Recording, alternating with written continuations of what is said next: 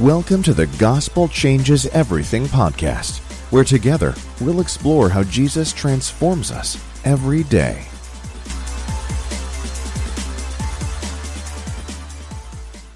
Hey gang, welcome to this episode of the Gospel Changes Everything podcast.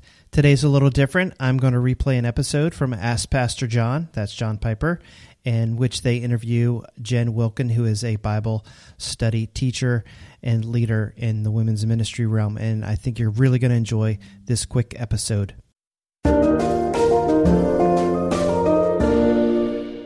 We're joined one last time with our guest, Jen Wilkin, a wife, mom, Bible teacher, and the author of the fabulous book, Women of the Word, How to Study the Bible with Both Our Hearts and Our Minds. Jen, you once tweeted this, quote, "Women teachers, let's shift the emphasis from girl, you're a precious daughter of the king, to behold your king. Lift up your eyes," end quote.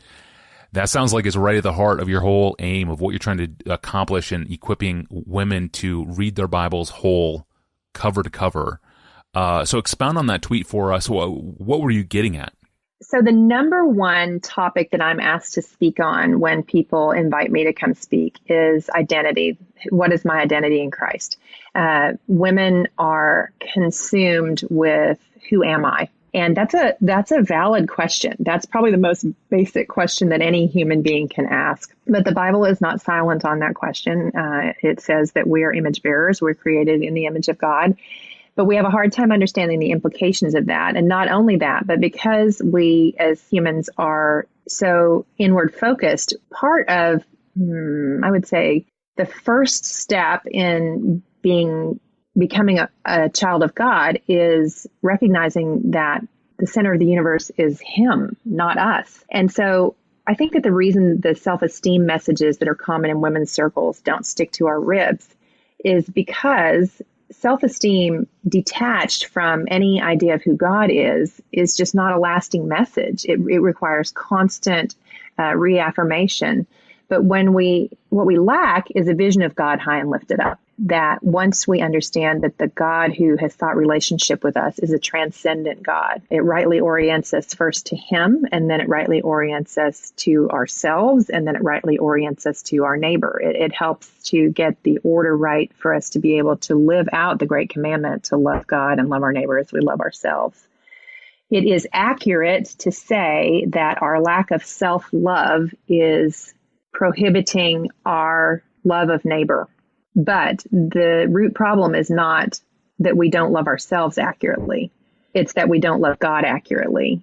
And when we begin to love Him the way that we should, then our self-love falls into the right category. We understand that we are accepted in Christ, that we have been given much grace, that God is faithful to His covenant, whether we are faithful or not. And all of these ideas, right thinking about God, then train us to love our neighbor from a place of graciousness, because we understand we're loved from a place of graciousness, and so on and so forth.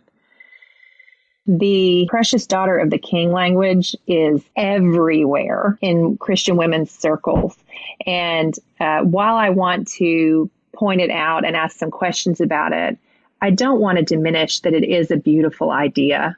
I just want the idea to be framed within the beauty of who the king is, rather than some princess mentality, which I think we could all acknowledge has not done women any favors in any variety, whether it came from Disney or whether it came from fairy tales or you name it. We are precious daughters of the king, but it is because of the king's preciousness that we can understand the significance of that statement. That's a really good word. And I think this next question is related, or it seems to be to me. What would you say to Bible readers who, on a regular basis, open their Bibles with some felt need in their life, and then they go and look for the one verse that applies to that felt need? It becomes almost a default way. I'm not saying it's wrong to do that, on occasion, but this almost becomes the default way many people approach their Bibles. How do you address this pattern? I actually have a name for that method of Bible reading. I call it the Xanax approach to Scripture. And it's where I just want to medicate my feelings with the Bible. Yeah. And so, if I've had a week where I'm feeling anxious, then I'm obviously going to write Philippians 4:6 on a note card, be anxious for nothing, but in all things through prayer and supplication. I'm going to write that down. I'm going to repeat it like an incantation over myself and ask the Lord to give me comfort around that. If I'm exhausted, I'm going to quote, come to me, all you who are weary and heavy laden. And even though that's actually about soul rest, not about physical rest, but that's not going to bother me because I'm just tired, man. I just need some answers. If I feel ugly, I mean, this is the one that the women, when we make pink parts of the Bible, if I feel ugly or my pants don't fit, I'm going to go to Psalm 139 and tell myself that I'm fearfully and wonderfully made about 500 times. And so, and I'm not just, I'm not just going to self-medicate. When I find something like that I think hits me in a warm and fuzzy place, I'm going to begin dispensing medication to all of my friends via social media with these verses that I found. And I think the issue is that when we come to the Bible that way, we're asking the Bible to operate according to our terms rather than asking the God of the Bible to speak to us on his terms. So I don't know anyone who's having a bad week who looks up Jeremiah 17:9. The heart is deceitful and desperately wicked. Who can know it? There are plenty of passages in the Bible that don't deliver an immediate dose of emotional satisfaction to us, but they serve a very important formative purpose for us. So we end up with, when we read the Bible that way, we end up with spot knowledge of the Bible that is ultimately unhelpful because we have picked only those passages that yield something to us immediately. You're never going to read the book of Leviticus if this is your approach to the Bible. You're never going to read Lamentations. You're going to stick to the parts that give you what you think you need from the Bible rather than asking the God of the Bible to minister to you through his word on his terms. That's brilliant and exactly right. Plenty of passages in the Bible don't deliver an immediate dose of emotional satisfaction to us, but they all serve an important formative purpose within us. So I'm tweeting that as soon as we're done, Jen. And our time is ending. What a wonderful week. Again, Jen's book, Women of the Word, 4 years old and has now sold 200,000 print copies. It's a book, but it's a book not for women only, as you like to tell men. Just rip the cover off, bro.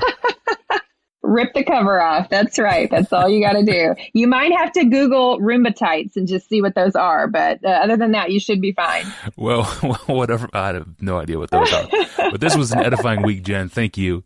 Thanks for having me on. That was Jen Wilkin. Grateful for her time over the past week.